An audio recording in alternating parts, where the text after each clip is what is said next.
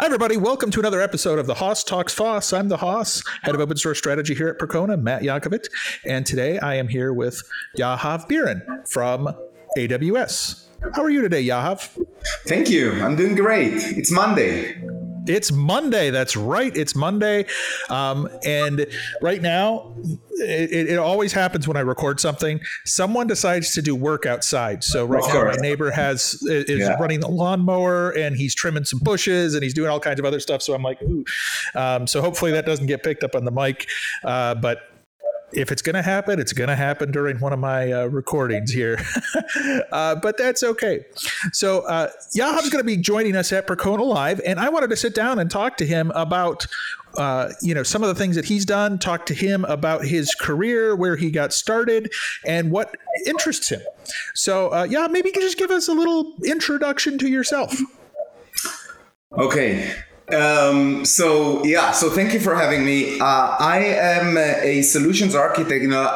I'm in the last 3 years, I've been a solutions architect in AWS. I was supporting a DNB customer, digital native businesses, customers, as well as gaming customers. Now, the reason that I like to support these two types of customers because that they are these two personas or customers type offer you the things that I'm very interested, which is large scale of everything, large scale database, large scale compute, and that is the challenge that I like to usually to solve.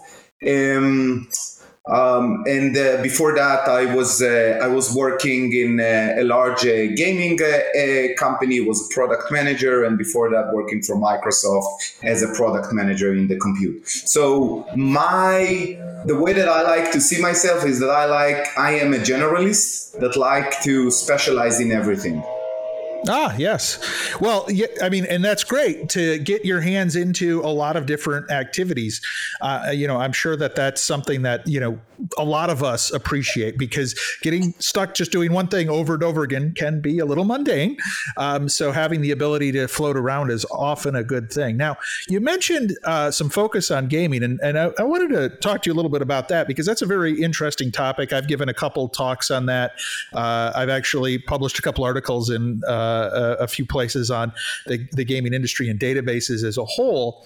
And it's interesting. So my experience in that space is you tend to have kind of a twofold problem. And I'm curious if you've seen this as well, where you've got not only the game itself that needs its infrastructure and its data related activities, but you also have all of the ancillary pieces that they might outsource or they might purchase or license from someone else, whether it's matchmaking services, whether it's chat, whether it's something else. And all of them have their own databases and all of them have a potential point of failure. And I found that testing from a gaming perspective, they tend to do a lot on the core game, but a lot of those ancillary services, they tend to undertest. And I don't know if you've experienced that as well. Yes, absolutely. Well, that's exactly one of the problems, the architectural problems that customers usually have when they are designing workloads on the client, games workloads, I should say, or gaming workloads. And it's exactly what you said, because the critical path of the game is you and I are just shooting or building things, right? But then if we want to make a microtransaction or making other things that are not on the critical path, it is usually delegated by other services to other services, and that by design and architecture, it is decoupled, right, from the game, and that's sometimes neglected in the design. It's something that the reason that it's also neglected is because that it's usually not just that it's not on the critical path, but it's also a part that is not the most important part of the game, because if you think about it, those things are just transactional, like any transactions. Right? Yeah. Purchasing loot, or any other things. I want to mention something that in previous Percona, in 2020, I presented a talk that helps games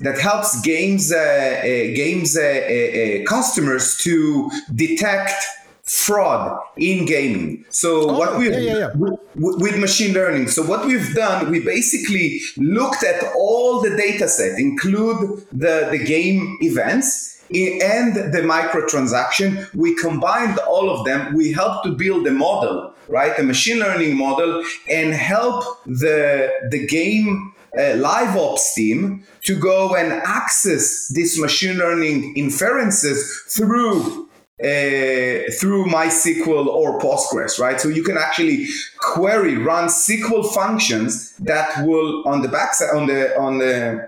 back end going to call machine learning models to detect fraud. Yeah, and we'll put a link in the video here just so people can check that out, because I believe that's recorded and on our YouTube channel for those who are interested. Or we'll put a link to the slides because we'll have those from that Percona Live. I do remember that talk as well. And I think that's a really interesting, segue, because I think that, as we talk about, the need for databases in the gaming industry, it's always growing. If it's not the actual critical services or even the ancillary services, it's the metadata, it's the auditing, it's the, trying to find those problems. And I think that's an interesting space because, gaming is one of the spaces where you could have one game has dozens, if not even hundreds of different workloads that it needs to support from an infrastructure perspective. It's not just an OLTP. It's not just a, in-memory, engine. It's not just a, analytics engine. It's all combined into one. And a lot of times, if one of those pieces breaks, it then causes cascading impacts. Right. And this is why you would like to design your system in a resilient way so it's not going to be impacted. There is another pattern that I'm suggesting is that when you basically have, let's say that you have a large, let's try to think about a large scale game, right, that spans across many regions, right? And it stores its state somewhere in some database, right? So you need to make sure that its state will propagate across all the regions, right? So, and it's not just from resiliency perspective. You want that the game will be more performant, right? You don't want to write to an Asia Pacific when the player is playing in Virginia, right, or in the East Coast. I'm sorry, right? So things like that. So you want to think about the architectural aspects to spread it nicely for both performance and resiliency. And that needs to be applied across not just the database, but also on the compute, right? And all of those, all these two layers needs to be decoupled, right? So they will not experience the cascading effect that you just mentioned. Yeah, and I think that one of the things that I have seen, especially from the problems that occur like week 0 or week 1 of a game launch or, early on, those architectural issues that weren't flushed out or people didn't think through the design or the implications, those tend to bubble up very quickly because the traffic ramps up so fast, right? And that's when you start to experience that pain. And unfortunately, if it's a design issue, that becomes a more difficult issue to fix. I mean, you can add additional hardware fairly quickly. You can, grow instance sizes. Maybe if you've added the ability to scale a certain way and add nodes, that will, you can add horizontally as well. But if you've designed the schema or the infrastructure a little wonky, maybe you haven't built in all of the concepts to do that scale quickly, then that really can hinder your launch.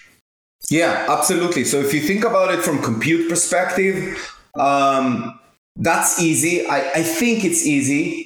It's just because by nature the compute is stateless. So you just need to think about spinning up and down resources to address player needs. But what you mention now is much more critical on the database side, right? You want to make sure that the players will have the right performance. They will have the right reaction from the system on time. And then there is another thing, right? You mentioned that in the first 2 weeks things ramping up really, really fast. But what if the game is not successful, right? What happened if after 2 weeks everything going down? So you also want to react faster and not spend too much time in modifying those things when things are trending down. So the elasticity is becoming a critical path, especially for games, right? Because it's very trendy. It's not like a bank, right? That will have a stable patterns, and games are very emotional workload. Yeah. And so we need to think about those things as well when we design games. Yeah, events and other things, new patches, updates, add-ons can cause those spikes at any one given time. And, once you launch, sometimes you have to support for a really long time. And that means that, over time you will see not only the increase, but the decrease. Hopefully, if you're successful, it's a slow decrease, but eventually it does happen. But speaking of design, we just went through COVID, the last couple of years, which meant that there were a lot more people online, a lot more people looking for alternative ways to escape, which means that from a gaming perspective, from a streaming perspective, from an online perspective, the traffic went ballistic. It went crazy. Everyone lived on the internet for the last few years. I mean, we lived on the internet before, but we took advantage of living on the internet the last few years. And your talk at Percona Live is talking about how that spike in traffic, how the additional workload on Postgres databases started to manifest, especially with larger data sets, some locking contention. And that was something that you started to see and you worked with others to help address. Maybe talk to us a little bit about what you saw there as the traffic started to ramp up, as those data sizes started to get bigger. Yes, so it is a combination of two things. The first one is what you mentioned, right? People just spend more time at home and they were doing things from home. So instead of going to order something, they were ordering things online, right? So that's one thing. But the second part is that we in AWS, in Aurora specifically, we build a platform that allows you to store a lot of data, right? A lot of data. And when I'm saying a lot of data, I'm talking about tens up to hundreds, actually. The official limit is up to 120 or 130 terabytes of data set of your Postgres, which is unheard. Usually it does not meant to be the hundreds of terabytes does not needs to be stored in the hot path of the application, but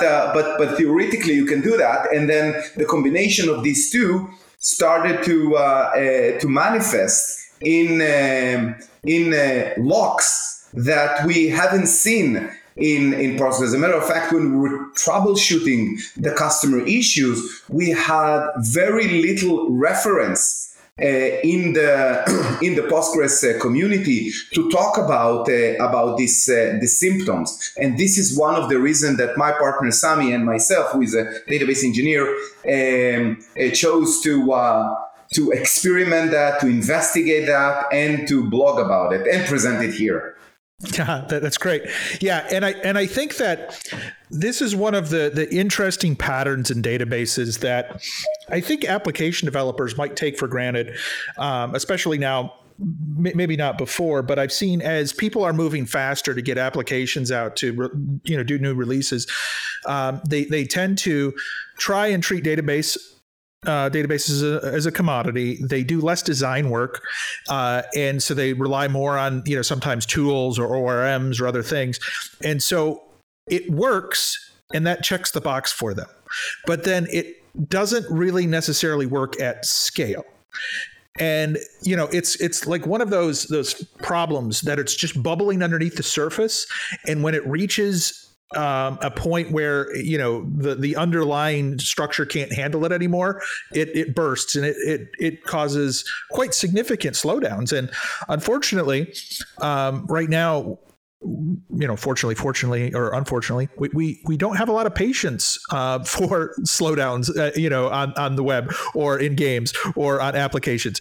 We kind of expect things just to work, and we want it now, right? So even a few milliseconds or 100 milliseconds or a few seconds, it's going to cause a bad user experience, and that can really hinder a company's overall value and their perception by the community.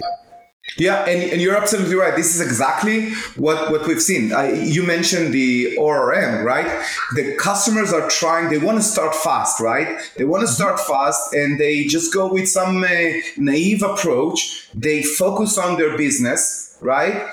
And they just want to make sure that the ordering system is at place, or whatever the business logic is. And they assume many things, or basically delegate that to the platform, and the platform is the ORM, but also to the infrastructure, which is AWS or whatever your favorite cloud is. And then when they hit this spike, then they are crying for help, and rightfully. Now, there was another talk that I gave in last reInvent in Vegas, that talks about that. How you could just, before you jump into this naive design, which is good because it's by design. You want to start fast. You don't want to think about all your schema and how the referential integrity will work. It's also because you don't know those things at this stage. So the talk that I gave in reInvent actually give you 4 tips that just think about those things, right? Before you go and write your application,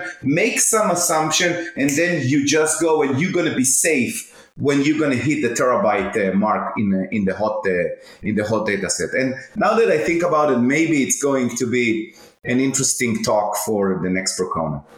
Oh, yeah, definitely. Because honestly, I think that's one of the big areas is lack of design skills or understanding, the choices you make early on impact you. Like I said, it's actually really infinitely more difficult to make design changes to your application after it's live than it is to add additional infrastructure, to add additional nodes, to scale up, to scale out.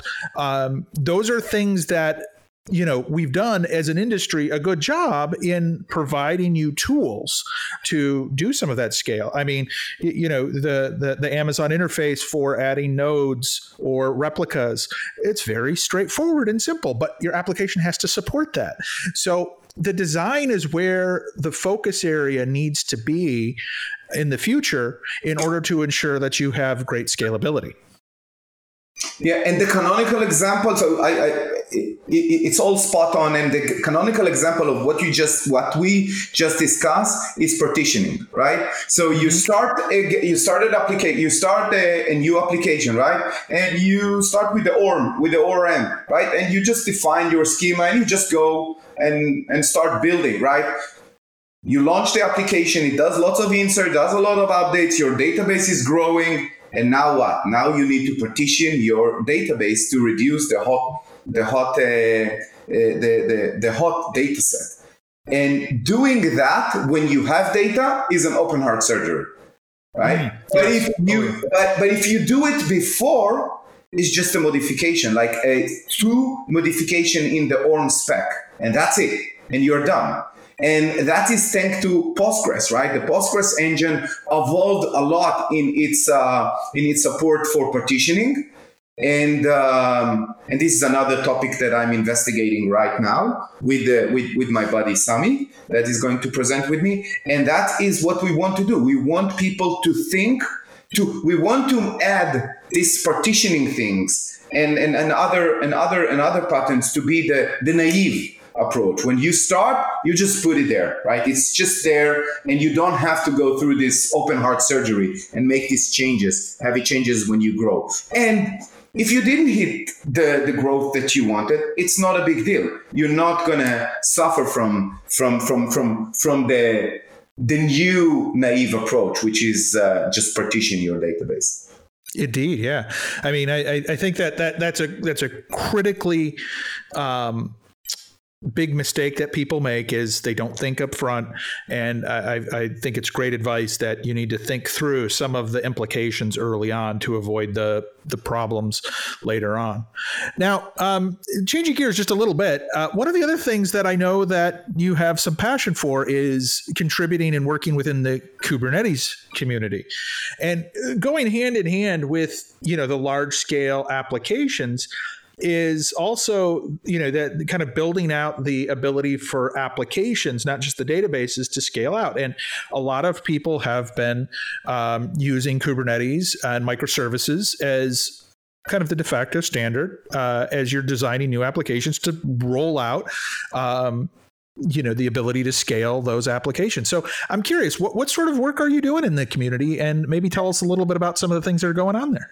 Right. So if we move up a little bit to the application level, the AWS and Kubernetes allow you to spin up as much compute you want or didn't even wish to run. But with that comes a problem, right? It comes, there is an increasing cognitive load to understand how to operate all of that, right? And how to operate and manage it. And gonna give you an example, right? Kubernetes is a blessing and a curse, right? It allows you to do define all kinds of operators. I think Percona has an operator for their stateful application as well, but it offers you lots of flexibility. Now, this offering is manifested in many configuration files and all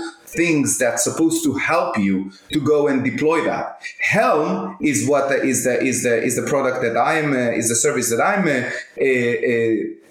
contributing it.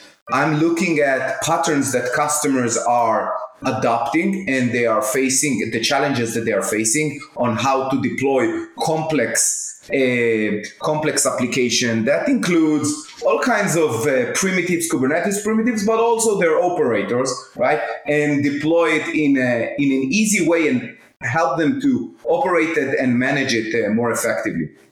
So my main contribution is around looking at patterns from customers and translate them into Helm charts that basically make the DevOps, the customer DevOps life easier. Yeah, and I think that's super critical. I mean, as we talk about the shift in design paradigm, so many companies now are all about enabling developers, and developers are all about building their individual components, reusing what's out there. You end up with a tapestry of many different technologies across many different environments, across many different, implementations, and it's getting more and more complex. So anything that we can do to kind of rein in the complexity, give some tools to make it a little simpler is critical because there's just so much. I mean, I've talked to people, and they might have an application or a set of applications that has 7-8 different databases that are part of the infrastructure. They might have a couple different development stacks within that same infrastructure. They might have all kinds of microservices, dozens, hundreds even, and they all do little different things. They all have different little requirements. So it's really that shift from managing just a few servers to managing hundreds or even thousands of servers. I mean, and I think that shift requires a lot more focus on the ease of use and on what you can do. And I think, Helm and Kubernetes, definitely go hand in hand in helping to kind of reduce that craziness. Yes, servers is one dimension. I would say that this is the X dimension. But the Y dimension is the complexity, right? Microservices take the monolith and decompose it, right? Every component in the microservice has its own config as its own binaries because you separate them, and that's the cognitive load that I was referencing before, right? So the complexity is multidimensional, and Helm specifically help you to go and take all the abstraction that you made, put them in one chart or two, and just hand it to the DevOps team to go and operate that instead of going and figuring 7,000 config maps, etc., in your Git repository. Yeah, no, I mean, reducing that complexity is so important, so critical. Yeah. Well, Yahav, I want to thank you for joining me today. This has been a great conversation. I just love talking tech. I love talking about database stuff. I love talking about the industry. So this has been spectacular. I hope that those who are listening will join us at Percona Live. Yahav's going to be there, and we'll be able to get together, maybe have a drink or chat a little bit more. But love to hear about the work that you have uncovered in debugging and kind of unblocking some of those low-level locks in Postgres. Perfect. Yes, thanks for having me, and I really looking forward to meet all of you. Please come by even if you don't have the time to watch the to listen into my topic. I would love to hear about issues that you have, and if I can just take some information and build some fun things for next Percona, would be great. Awesome. All right, thank you. Bye. Thank you, Matt. Bye. Wow, what a great episode that was. We really appreciate you coming and checking it out. We hope that you love open source as much as we do. If you like this video, go ahead and subscribe to us on the YouTube channel. Follow us on Facebook, Twitter, Instagram, and LinkedIn. And of course, tune in to next week's episode. We really appreciate you coming and talking open source with us.